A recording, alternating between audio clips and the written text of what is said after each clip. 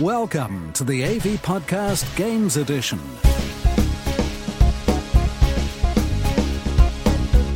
Hello and welcome to AV Forum's Gaming Podcast with me, Mark Botwright.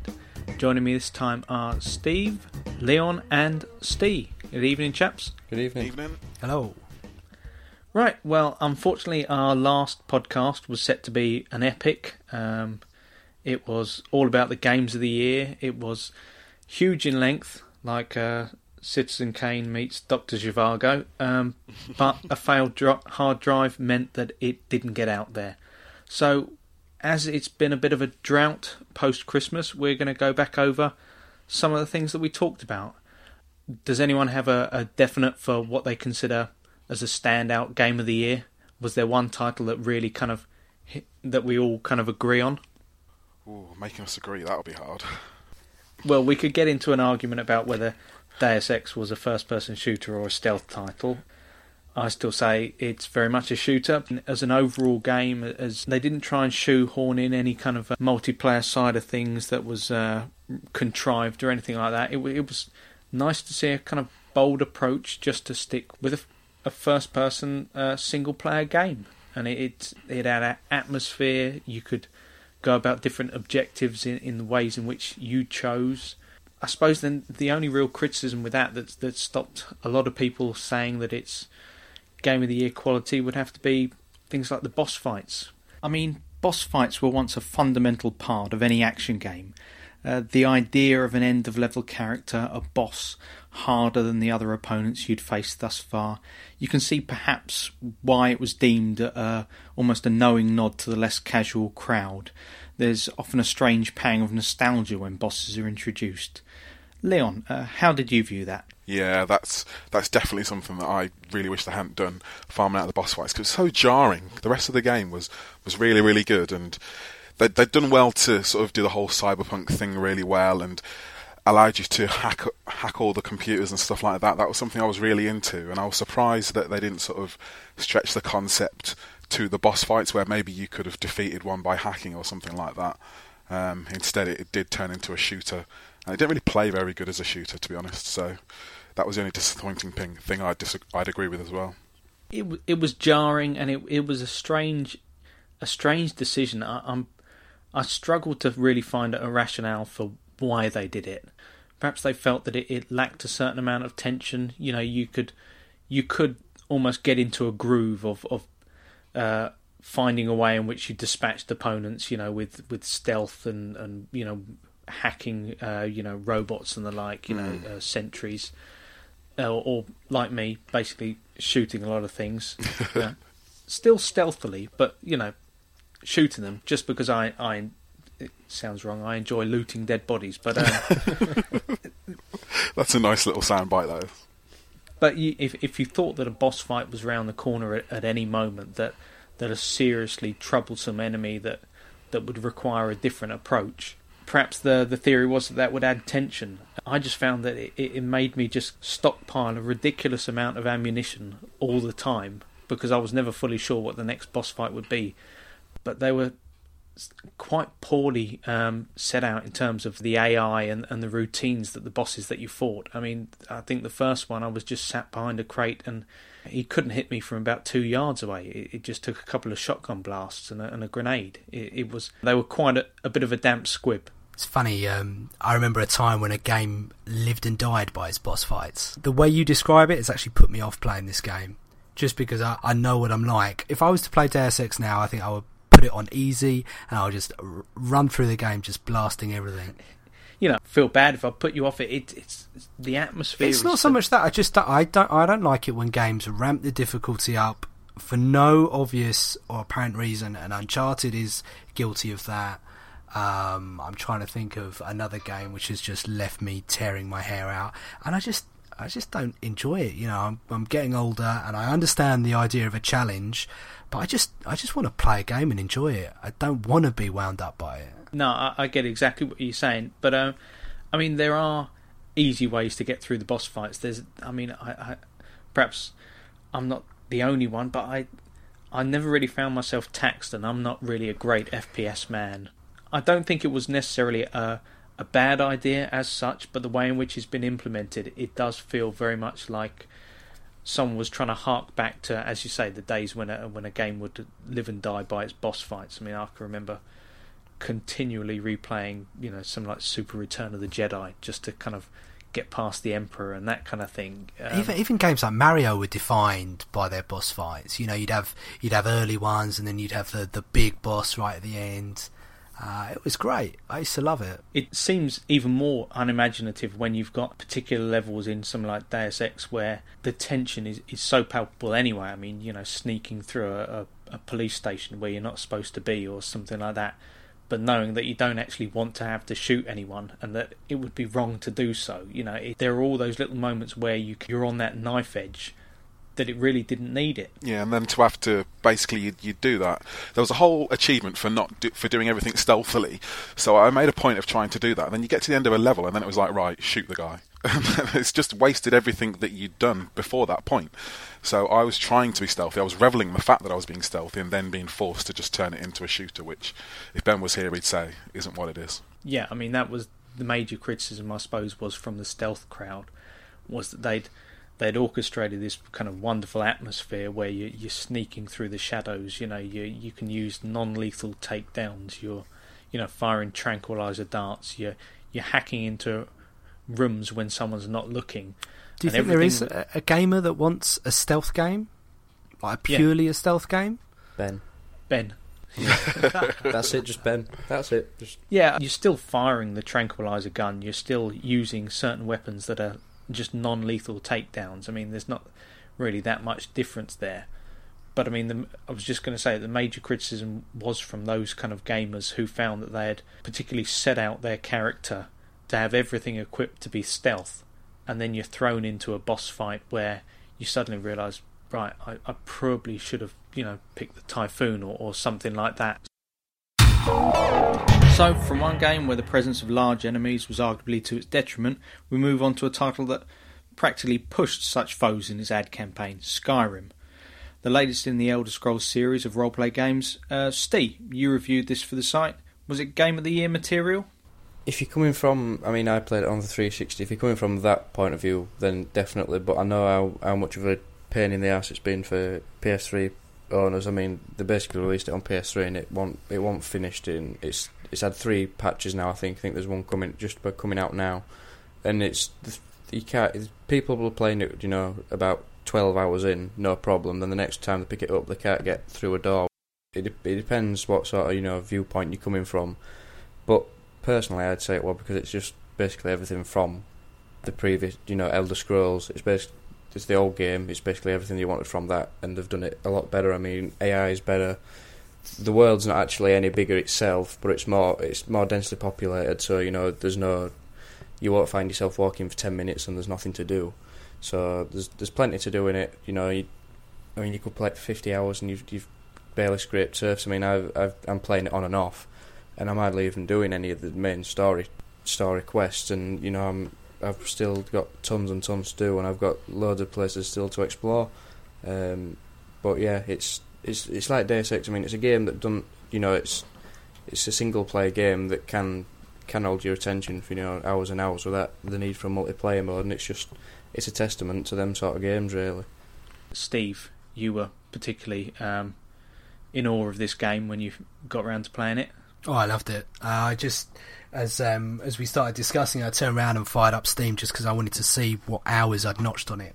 And I'm sitting 84 hours. I think I've ever played anything for that amount of time before. Obviously, something like an online game might get that kind of play time, but for a single player game, I think that's great. It's such great value for money, so absorbing. I highly recommend it for anyone. I mean, it's kept the scale and the scope. I know some people were kind of hoping for something even grander, but I think that to a certain degree that's been a little bit greedy. I mean, you've got a game world that you can wander across, and it's going to take you an absolute age to get anywhere, without fast travel. I think these things have to be warmed up to, and you've got to look at it as a progression from Oblivion, and from there they've just ramped up the quality on everything, from the voice acting to the the way the quests are written and how they play out, the scenery, just everything just takes it to that next level. And I'm sure from this they'll have learned things, and they'll have ideas for going forward, and we're yet to see any new content for it as well. There's going to be loads of DLC, and the mod scene's already really, really thriving for this game. It's not going anywhere. It's going to be around for a long, long time, and people will still be playing it this time next year, I guarantee it. Okay, so everybody loves this game. Except you. I don't like your tone. I'm just sitting here and I thought, I'll let you have your little discussion about how great it is, and then I'll pop in with my opinion, because I do like this sort of game. I like Fallout, which really is my sort of thing. It's more sci-fi, it's more shooting. The whole RPG elves and orcs thing, it really isn't my bag. Now, in the Lost podcast, Steve, you suggested that I should play this. Well, depending on your answer, I'm going to say maybe I might have said that. You did say that, and to be honest, a lot of my friends said the same thing. Everybody was saying, "Oh, it's so good. If you loved Fallout, you'll really like this." So I broke and I bought it, and I put it in and I started playing it. And it's not that I don't like it. It's just that I think the subject matter is so worn. I think it's so worn at this point, and it's just so beyond what I like. I just can't get past it. I don't think I can get past the whole elves and orcs thing. And a lot of people say that. A lot of people do. And really, I suppose, if I thought about it, then it's really not my character to go for that kind of lore either. I would consider myself as someone who enjoys the sci-fi genre or a superhero genre a lot more. Trying to put my finger on a way to describe it. I mean, I think the writing's first class. It never feels over-egged to me, even though it is about dragons and elves and orcs. It never feels like it's too much. It feels like they've got the balance just right.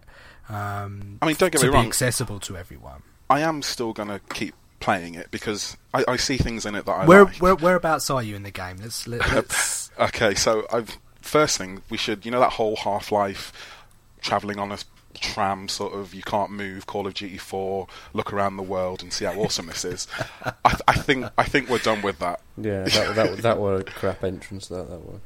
I mean, we've got to remember though is that these are games developers. They're not writers, and even though I'm sure they have dedicated writing teams, if those writing teams were particularly of an amazing caliber, they're probably in television or film. So, until they're ready to throw big money at these things, then I kind of think you kind of got to let these things wash over you a little bit. The writing wasn't the problem. The problem was I'm of the opinion that this was going to be boring. My expectation was this game was going to be a little boring to me. I don't like the subject matter. And for the first 20 minutes, my hands are tied. I'm listening to people drone on about some sort of resistance or something. And then I can't do anything for about 15 minutes in the game. And it was just, I was dying to get into it and do something. And then didn't help that the first bow that I could shoot at or shoot something was had one arrow, and then it was over. And then I had to slash people again. I don't know. I'm going to give it a go because everyone seems to love it so much that I just feel like it feels like one of those games that it's a touchstone at this point. I mean, given that I've sunk 84 hours into it and you're moaning about the first 8 minutes, well, this is the thing. You can imagine the look on my face where I'm looking down my nose at the microphone, which is a route to you. And this is, I want to like it. I want to join in and say it's a great game because I know fundamentally the systems underneath I do like. I played Fallout for hundreds of hours, so it's just I can't get past it. But I can appreciate its good qualities. When the world opens up, there are things in there that you think are just kind of run of the mill at the time, and then you'll get another 10 hours into the game and then something will crop up again that will reference that event that happened or that person that you met, and you'll think, man, that is just such a great touch. And it's got there's a very dark undertone to it. There's some very macabre themes with all the Daedric missions and quests. There's times where it's really quite a nasty game or nasty in subject matter. And it's just that keeps me coming back. It's a real experience. And I probably haven't felt this way about a game since I played Fallout. So yeah, see, that just makes me want to like it, but I just can't force myself. I tried to fool myself into thinking it was Game of Thrones the game, because I can kind of watch Game of Thrones. That's kind of... I can see why people might do that, but it's its own thing in its own right, and give it time. You'll get there, I'm sure. I will. I'm Next trying. podcast, we'll ask you again. Yeah, definitely. But the only other game I was going to mention was Portal 2, because that was ages ago, but everybody keeps forgetting about Portal 2. It was a year ago, so... Yeah. I think it was just brilliant in not every way. I guess there were a few things. The DLC was a little bit disappointing towards the end. They made us wait for so long, but the package as a whole to begin with was just a masterclass in storytelling, really. Stephen Merchant was just brilliant in it. I think he made such a great appearance. I think he was probably like my favourite character of the year, probably. The writing for that game, certainly, when you play it, and then pretty much everyone I know says the same thing, which is the next game the next disc you then put into whatever console or PC, whatever platform you're playing on, you notice the drop off in writing quality. They got these kind of just disembodied voices to be kind of multi-layered characters with a really weird sense of just this kind of tragic drama to them as well. It's without giving too much away, although I'm sure everyone's played it by now, but you go through the range of emotions with this basically this metal ball, and it doesn't seem, if you wrote that down on paper, you'd say, well, is there enough substance here, to make a full game out of, because the mechanics are still, really simple. It's all about level design, and then finding a way to weave that into a tapestry of a narrative. And it still surprises me that they actually managed to do that for an entire game. It's a short game, but you definitely feel like you've made a journey by the end of it. You definitely feel like you've done something with people. It was a great experience. I really enjoyed it. But my only complaint was that it was a little bit easy. Yeah, it was. It wasn't up to the levels of the first one. You kind of eventually were just looking at the world in Portal vision, and just deconstructing every bit, which isn't a bad thing in a way, but I guess if they'd have made it too hard, then it would have stopped the flow of the whole thing. What's the DLC like? Does that have quite a big difficulty ramp, or not massively? It's really hard to sort of judge with Portal, because Portal's one of those things where you'll sit there looking at something for an hour and then go, oh, I could have seen that in 5 minutes. Yeah. Do you know what I mean? So it's kind of hard to. Sometimes it just depends on how long it takes for you to see the answer. But I wouldn't say they're massively more difficult. I think once you've finished Portal, you'll rip through the DLC. Yeah, I mean it's always going to be hard in terms of getting some kind of a nice even difficulty curve on that kind of game, simply because you don't know how two people are viewing exactly the same puzzle. Yeah, definitely. I mean there are some levels that I got through just ridiculously quickly, and just you get that little kind of feeling of, my word, I must be a genius. This is brilliant. I've bested this game, and then all of a sudden you just get stuck, and you kind of go through this range of emotions of just, right, come on, start looking at it with different eyes, and then you start thinking, it's clearly something wrong with the level design, or something's wrong here, the physics is wrong, or something, and then inevitably the game's broke. You realise you're a spanner. Yeah, basically, you do.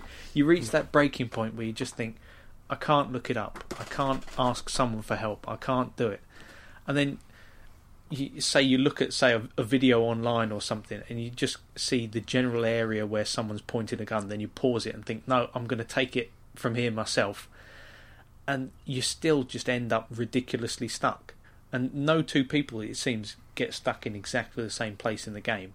And if I had kind of any criticism, I suppose it would be simply that with some of the larger levels, they're fantastic to look at, and it's great to be kind of whizzing across and flying through the air on an even grander scale. But sometimes it does require you to kind of look through the level with a zoomed view for quite some time before you spot just some little kind of slightly elevated platform or something that you can only hit from a certain place. But that's the joy of it, really. That is Portal. I was going to say, that defines Portal for me. Yeah, I mean, you could, I suppose, basically it's my resentment. When one beats me, you end up thinking, damn it, that wasn't fair. But really, you know that it's all just down to how well they've designed the levels. How long did it take to beat the game, do you think? Well, I think I kind of took my time generally, but when you could see the solution, then you go for it straight away. I think I was about 12 hours. Yeah. Which I think that's about general. I heard some people say, "Oh, well, I beat it in 7-8 hours," and I just think, well, what was the point? You haven't even, you've probably not even looked at half the things in the game. Mine's at 9, and I mean, I dare say that might be why I feel it was too short. But what I would say I did is I played Portal 1 immediately before, and I went straight from Portal 1 to Portal 2. That must have been weird going straight from Portal 1 to Portal 2, because when I've gone back to Portal 1 after Portal 2, there is a definitive difference in, not the designs, but just, I don't know, the confidence in the way that they execute it. Portal 2 is just some of the bits, like the intricacies of the levels, when they're like, you walk through that bits with rails and they're constructing the robots around you, and you can, like you say, you can just walk through that in like a minute, but if you actually stand there and watch it, it's actually really interesting. So I don't know, Portal 1, does it seem like super sparse? If you could call Portal even more sparse, I don't know. It's weird. Yeah, of course. They're night and day in terms of the ambition that the developers had at the time. I wanted to play them and then be able to compare them directly, and what better way of doing that? Yeah, but I mean, you say you were to an extent sick of it, but it's one of those games where you couldn't not finish it. Yeah, sick of it in a good way, I think, is the way I'd describe it, if that makes any sense at all. It's funny that you say that, because just off on a tangent, I was reading a thing online which was talking about games and why it is that we actually play them to completion. And it was saying that, to a certain extent, completing the game itself is the reward. It's not the end cutscene, it's that you're able to then stop playing it, because if you're kind of an ardent gamer, you have to play it through to the end. And there are some titles that never actually quite reach that. There are some titles where you can kind of just chalk it up to experience and say, I've played 75% of this game, I don't care about the characters, I don't care about the end cutscene, I can happily walk away from this. But I think the beauty of Portal 2 was it's not only got that classic puzzle element of kind of like a crossword that you have to finish. You have to see all the puzzles and test yourself against it. But the story as well. As I say, it was tragic, it was moving, but it's also one of the funniest video games I've certainly ever played. Yeah, it was good fun, and it was good fun in the right way. Not in a Duke Nukem way. It was just very personable, and you could identify with the characters. And many of the unseen characters, the voiceover was just great. It's just so on the money. And so I suppose there, to another game of the year, Steve, you were particularly impressed with Duke Nukem? You could say that, yeah. I wasn't expecting you to say Duke Nukem for some reason. You caught me off guard. I think they were offering it for like £3 the other day on Steam. Don't buy it. Do not buy it. Well, even then, it wasn't enough for me to pull the trigger. They should be paying you to play it.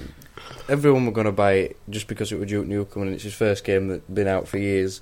But the best bit is drawing a penis on the whiteboard that you can interact with in game, and that sums it up really. That is the best part.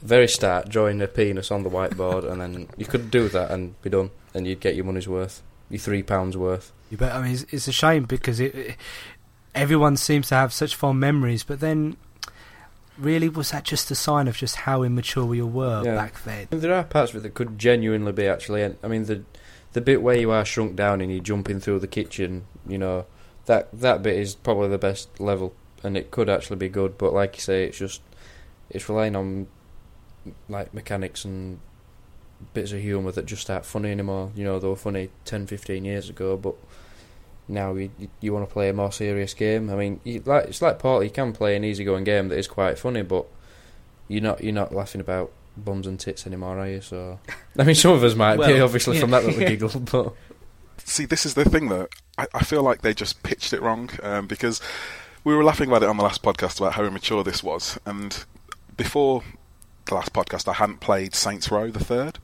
but since then, I've actually completed Saints Row. I've played it through in about 5 days, and it is possibly it could be called immature and vulgar as well, but it's just pitched in a very different way, and I think it's just a lot smarter in it, and it does it well. It does it in that kind of old Rockstar way, where San Andreas was immature in a way with like the hot coffee and everything like that, but it did it in a kind of a much more. I can't think of a better way to put it than smarter. But if you played GTA, then you know the sort of humour that I mean. Yeah, I mean the line between kind of what is cuttingly satirical or what is just kind of smart, almost postmodern, bawdy humour, and something that just seems just a little bit kind of too contrived or just trying too hard. It's a really fine line there. It's one I've yet to pick up though, but it's weird because I usually have one sandbox game in my collection at any one time because it's good just to kind of let off a bit of steam and drive around, maybe mow the odd pedestrian down and that kind of thing. And then loot the body afterwards. That's exactly what Saints Row the Third is. It is just letting off steam. I mean, I've completed it. I've got to a point now where by the end of the game, they just sort of give up and they go, right, here you go, have unlimited ammo, you don't take damage from anything, you can streak across the world and just do absolutely what you want. So, I mean, at this point, I'm just this naked woman who jumps off the top of a building and starts doing wrestling moves on people as they walk past. It sounds ridiculous, and that's because it is, and I love it for it. So yeah, I don't know. Is Saints Row immature? Yes, but does that make it a bad game? I don't think so. It does it in a very smart way. Even down to like the dialogue where you're having gunfights with people and your character asks somebody, "Oh, how long do you think it'll be before our ride gets here?" And he goes, "Oh, probably about 3 waves of SWAT guys." And it's just so self-aware that you can't help but like it sometimes. Well, we've mentioned a few of our single-player games of the year, but what about multiplayer experiences? The phenomenon that is the massively multiplayer online gaming scene continues to rake in subscription fees, and this year saw the highly anticipated Star Wars The Old Republic enter the fray. Steve, you've been dabbling with this. Game of the Year contender? Yeah, I think if had it come out sooner, we might just be having that conversation right now. I mean, as it stands, I'm very early into the game, having started a little bit later than everyone else, but it seems to have pleasantly surprised a lot of people. It's not quite the Star Wars game that I think everyone hoped for, because the iconography and everything, it is Star Wars and it feels like Star Wars, but something's not quite right about it. But putting all of that aside, as an MMO, it just does exactly what it's supposed to. Perfectly. There doesn't seem to be too many of these quests where you've got to go and kill 10 of this or pick up 10 of that, which really drags down the wows of this world for me. They still do that, but they dress it up with so much narrative that you never really feel like you're doing anything that boring or that menial. It eases you in so nicely, and then when it opens out, it's just this. You really do feel like you're in the Star Wars galaxy. There's just so much to do. Yeah, I mean, one of the criticisms that I have read, which has been, some people feel that it's perhaps, certainly for the first dozen or so hours, it seems more almost like a single player experience, that there's not necessarily that push towards making you become part of a squad, a balanced team of players. Would you say that was valid, or?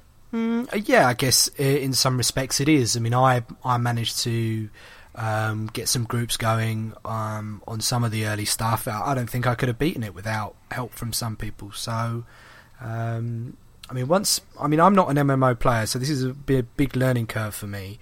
But once you get to grips with the chat and the terminology that people use and the etiquette, if you like, you soon get into it, and you have a lot of aha moments, and you understand what's going on, and you kind of can see why some people get so addicted to things like WoW and other games in the same vein. And of course, once you hit a certain level, then you open up the whole player v player side of things as well, which is a whole other aspect to it. So they're great value for money in terms of what you can do in the first month. I was slightly annoyed that you have to buy a subscription straight away off the bat.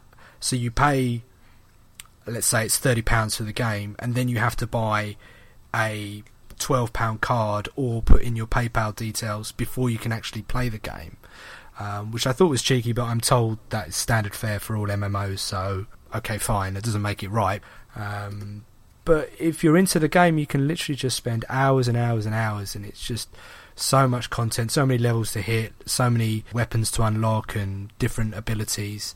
If you're not an MMO player, this is a great place to start if you're interested. How are you coming to this game? I mean, are you a fan of the material itself? Because I know that some people, and I've been as guilty as this as anyone else, slightly put off by the general kind of character design, that kind of thing. It's very World of Warcraft, Clone Wars, with the oversized limbs and everything. I know they scaled that back to a certain extent and they've tweaked that, but the things like the graphics and the art style are never going to be on the level of something like Batman or Skyrim or any other AAA game, because you've got to make an MMO universally accessible to as many people as possible. So from everyone who's running it on the lowest end laptop to someone who's running it on a £3,000 gaming PC. And because of that, the art style is always going to be very middle of the road. And of course the writing and everything, it's handed over to this generation of writers that I've no doubt are Star Wars fans in their own right, but they're not the original writer that they're not George Lucas, they're not the director of Empire Strikes Back, I forget his name now, Irvin Kershner.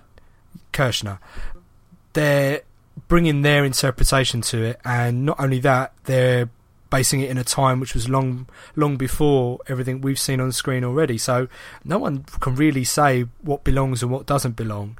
It's just whether they pull it off or not. So many of the voices are British voices as well, so I think to the average British player it's just going to seem like you spent a day at the office as opposed to actually spent time in the Star Wars universe. But I suppose that's always been the Star Wars way. If you're in the Empire, of course you've got a British accent. But it's absorbing. It's an absorbing game, and if you can click with the play style, then I think there's a lot there to enjoy. It's a difficult one because a lot of people don't really get an MMO until they play it, and then they're just like, where is the fun in this? Others, are totally absorbed by it. Yeah, I mean, I'm not really an MMO player, but it's certainly one of those that if I was going to get drawn into it, and I may still yet, then that would probably be the title for me. On the forum, there's a guild going, and it's got plenty of members, and it's thriving. So if anyone's interested, swing by the PC Gaming forum and get involved. Sounds good. So if that's then the big MMO title of the year, I suppose should touch on two big multiplayer titles of the year. You've had the FPS showdown of Modern Warfare and Battlefield 3. Leon, I'm reliably told you're the man to talk about this kind of thing, particularly Modern Warfare. I feel pigeonholed. But I guess that kind of is my thing. I don't know. Even for me, and my forum name is Guns Lots of Guns.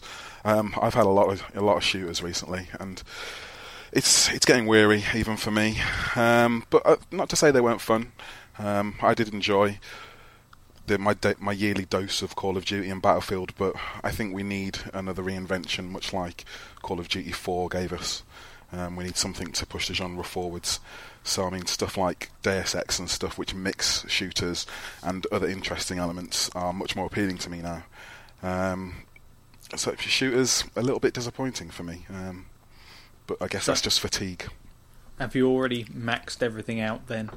Got to the highest rank and all that kind of malarkey? This is it. I think as I say in my review, how much you enjoy this Call of Duty entirely depends on how much you've played in the past.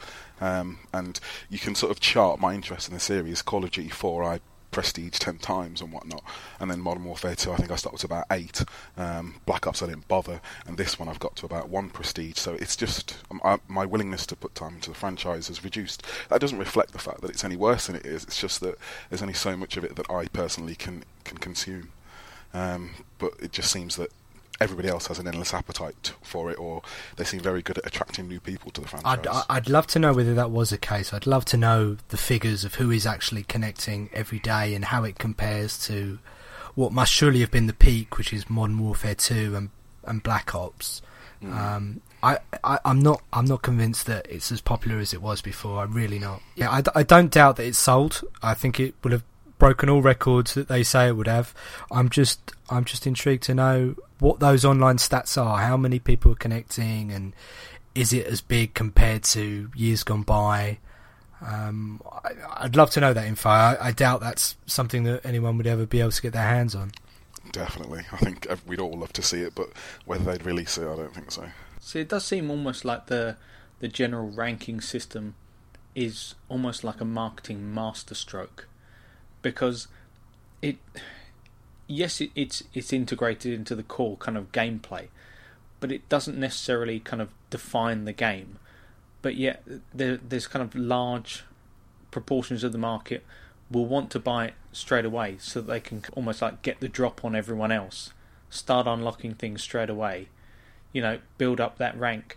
Pretty much, if you accept that you're going to buy it at some point, then you may as well get in on day one, and that's what I suppose you get such huge crowds. You get these huge queues for it, and everyone is desperate to get in there and see exactly what they've done to the weaponry and the like. I don't know. I just think that all of these rumours about it going pay to play, subscription based, I think their time, their window of opportunity to do that is gone. I think if they'd done it at the height of Modern Warfare 2 or just as Black Ops was being released, I think it might have worked for them.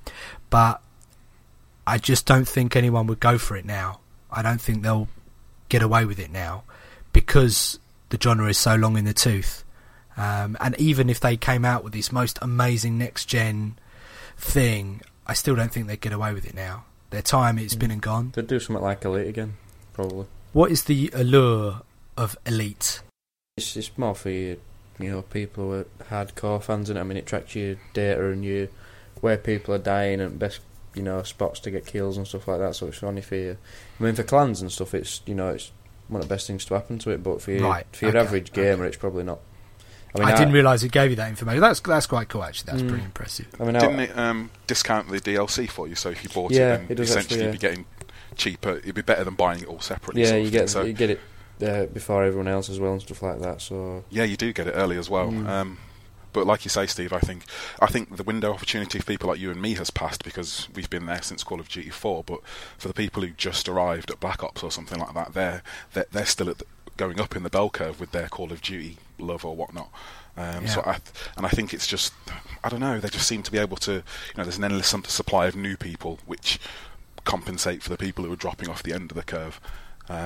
So I think it's just, I would love to know what's going to change the cycle, but it's funny when we talk about marketing masterstrokes and that thing that keeps you coming back, but ultimately all it is like, okay, you hit the end of it and then we'll give you a chance to press the button and you can do it all again. Everyone's like, yeah, let's do it. And I just think, man, all of that time that I spent playing those games, I could have been playing other games. I wouldn't knock anyone for doing it. I just think there's so many great games out there that, and I suppose you could point at things like Star Wars and WoW in the same way. Is that why would you invest so much time into one thing?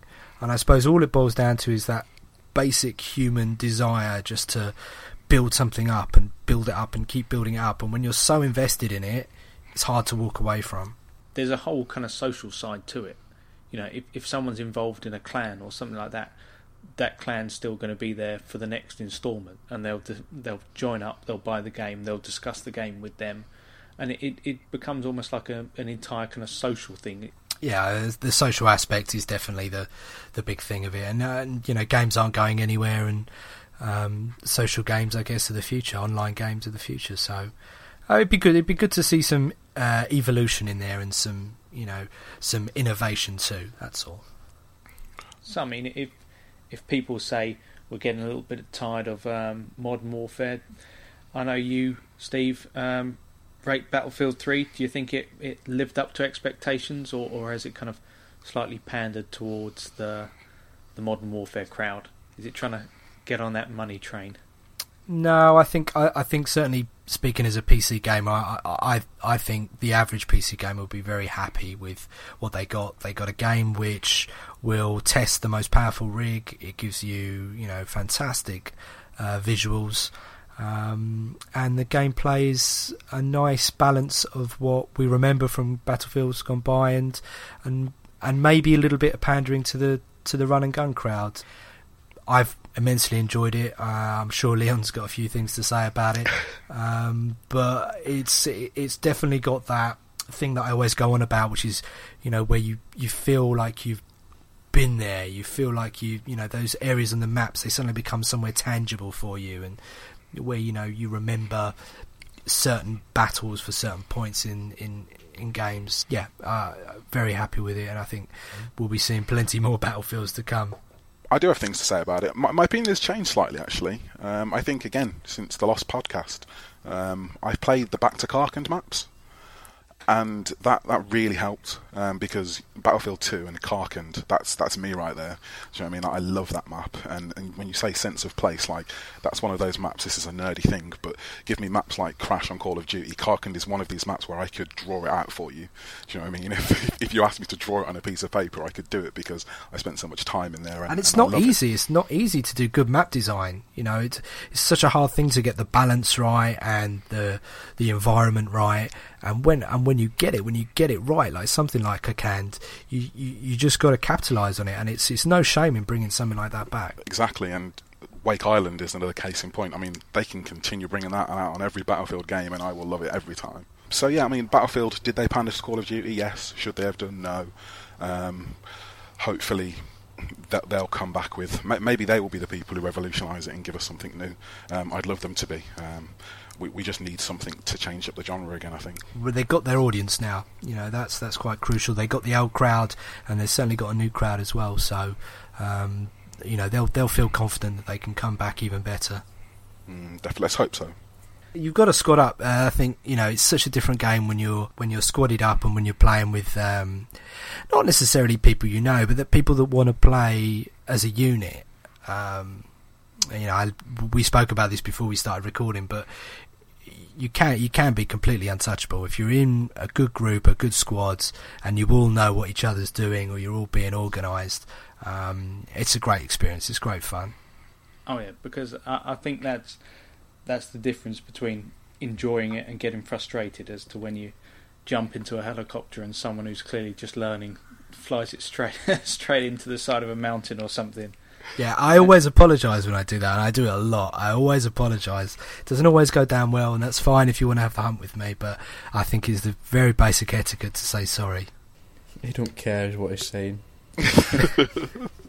Just struggle with vehicles. I bought a special joystick so I could fly jets and helicopters, and it got sold today because I've used it for about 5 minutes. I think the worst thing I did was I just took a speedboat out into the ocean, and then I decided I was going to try and get on a pipe and try and do this, that, the other, and then I realised there were 3 other people in the boat with me.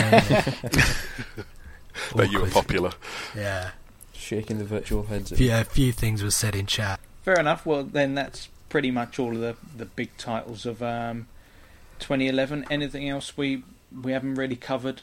Probably Batman. I know if Ben was here, he'd be still fuming about having to pay for the Catwoman levels. Anyone else get hooked by that? Just didn't really grab me to a certain extent the same way that Arkham Asylum did. Had a good ending though. Good ending. I haven't actually played Batman, but it's in my backlog of games to clear with Deus Ex, actually. I have played Assassin's Creed Revelations, which is basically Batman. I never thought of it that way. I guess it is. Neither did I, but I heard it the other day, and that makes a lot of sense. It does make a lot of sense. It does. Yeah. It's probably got a lot of the same issues as well. I mean, I don't know, everyone seems to really like Batman, but Assassin's Creed is just more of the same. That's right, we had a good bitch about Assassin's Creed last in the Lost Poddy. Yeah, Mark indeed. The Troll. Yeah, I was desperately trying to justify giving it 3 out of 5. I don't want to go over large amounts of bitter bitching, but I just think that they've added lots of things for the sake of adding it, and it's you know, a bit like Leon says about, you know, the Modern Warfare series. It's reached the point where things are just being released for the sake of being released. It feels it's still got all the things that you love about the Assassin's Creed series. You know, you're still sneaking around and taking people out, but some of the things, bomb making and tower defense and that kind of thing, sometimes you just feel, well, give me a decent story, and that's really what drove on the previous titles, and this the story you could basically tell in a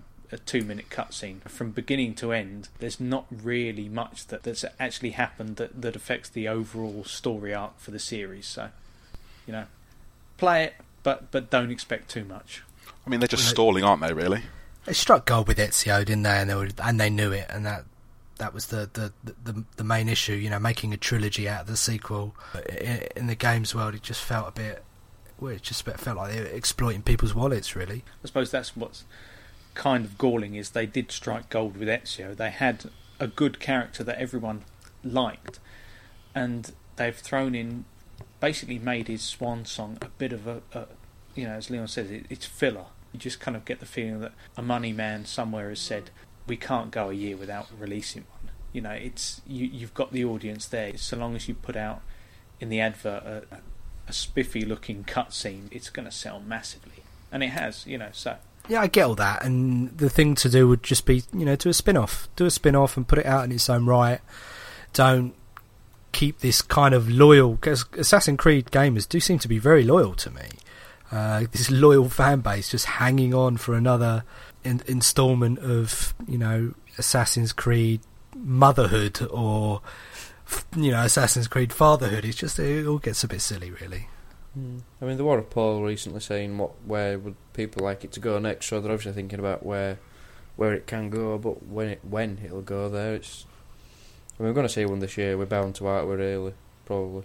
Well, it all ends this year. The whole thing was supposed to be about the Mayan calendar and world ending. And yeah, exactly. I mean, I'm just hoping they'll go out with a bang. It would make the series worthwhile. I'd hate to see them kind of continue flogging it, because it is one of those games. The original was quite flawed, but it had a spark there. It was quite original in many ways.